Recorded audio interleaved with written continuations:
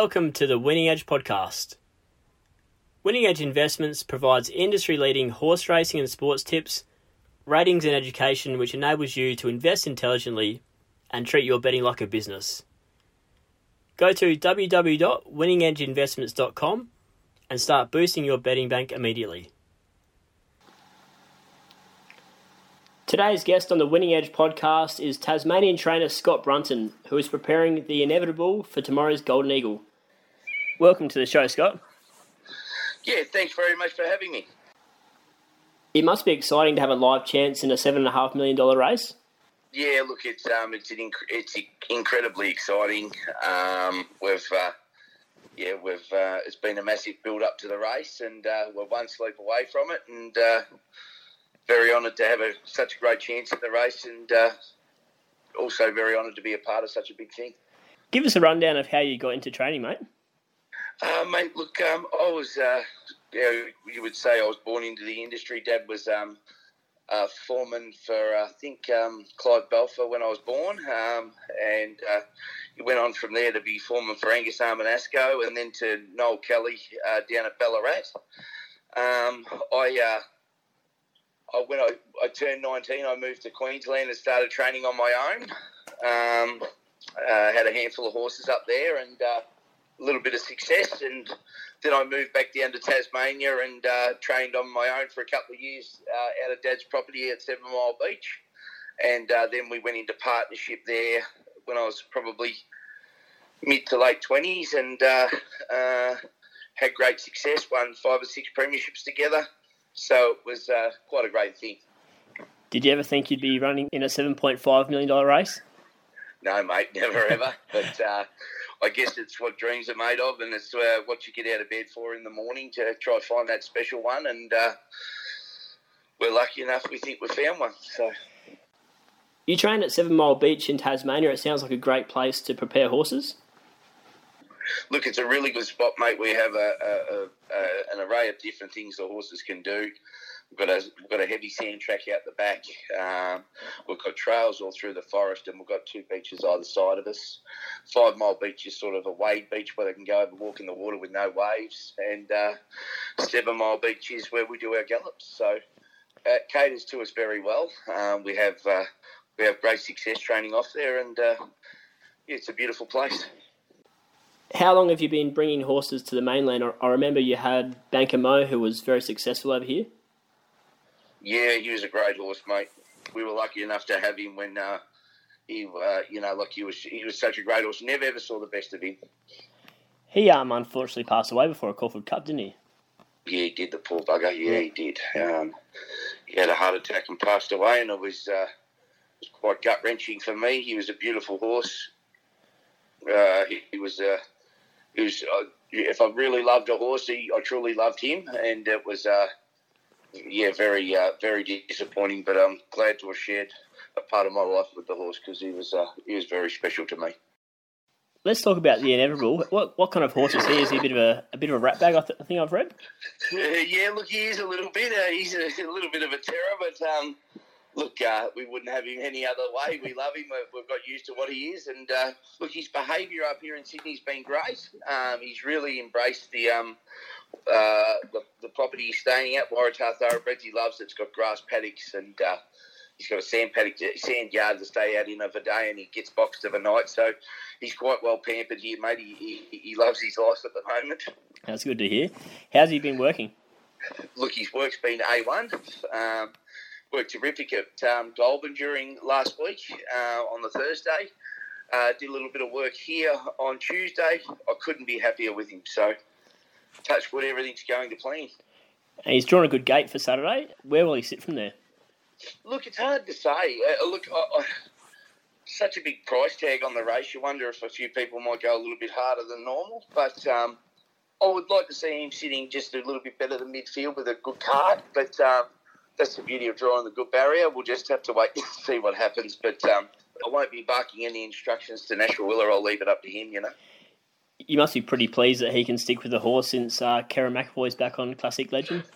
Yeah, it was really good, mate, because we'd had 3 runs this prep with 3 different riders. And, look, they all done their part in one way or another. But it's just nice to have the bloke that's rode him last start stick with him again. It's, I feared that we'd have to go with another pilot, but thankfully we didn't have to.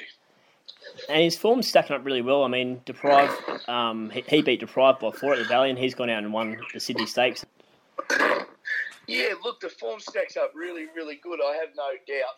Don't get me wrong. I hope the form holds up that way. But I have, I have no doubt Deprive's a better horse at Randwick than he was at Moonee Valley.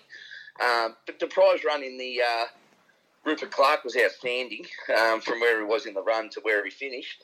So you sort of, you hope the form stacks up, but that's all I'm doing at the moment. I'm just hoping. 10 runs, 8 wins. He was beaten in the Australian Guineas. What happened there? Look, truth be told, the Australia Guineas was never strong on his radar. The plan was we ran him in the Tassie Guineas, and the CSAs was a perfect race a month later, over 1,400. And I love the credentials for a horse that, you know, has a run out over a mile and then drops back to the 14 with a little bit of break between runs, but well into a prep. And that seemed to really work for him. Then because we were in Melbourne and 2 weeks away from the Guineas, we decided to have a crack at it, but he was never set to the race. The horse pulled up with heat stress. He really felt the effects of it. Look, at the end of the day, it was a defeat. But like I said, he wasn't set for the race, so there's a few forgives there, I can tell you. And his only other loss was at Hobart on debut. I bet you're still getting over that. I don't quite know how that happened in a maiden. I've seen a couple of the horses that beat him home in it. They're still punching around in Class 1s and 2s. So, yeah, it's a little bit hard to get your head round. I see the jockey never got back on him? No more. That was enough, eh? Is he the smallest horse you've had a lot to do with? I've had a couple of really small horses, maybe a touch smaller than him, but certainly not with the motor that he's got. He's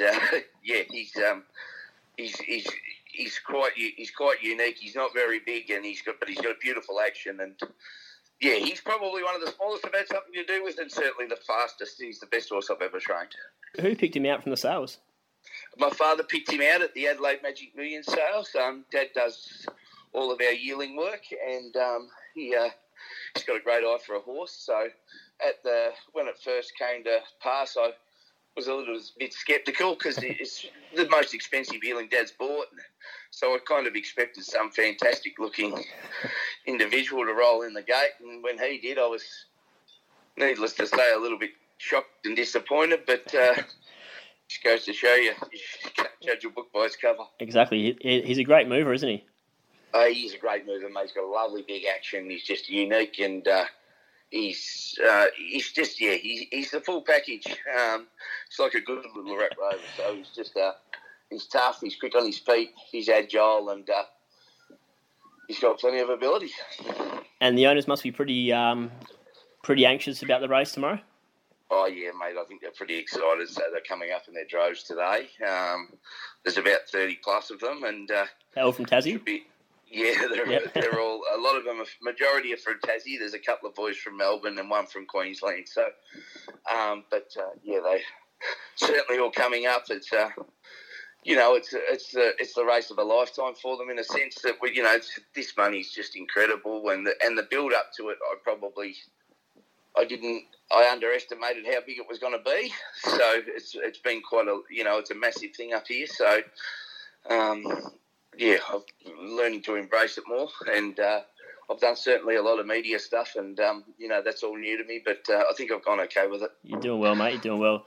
What's plans with him after this? Is there any plans? Or look, he'll go to the paddock after this run, and we'll see how he comes through it and how he performs. But look, there's a lot of stuff there for him in the autumn in Melbourne, and he might even possibly have a run against Mr. Journey in Hobart in the Thomas Lions. So we'll just wait and see. That'd be great for Tassie racing.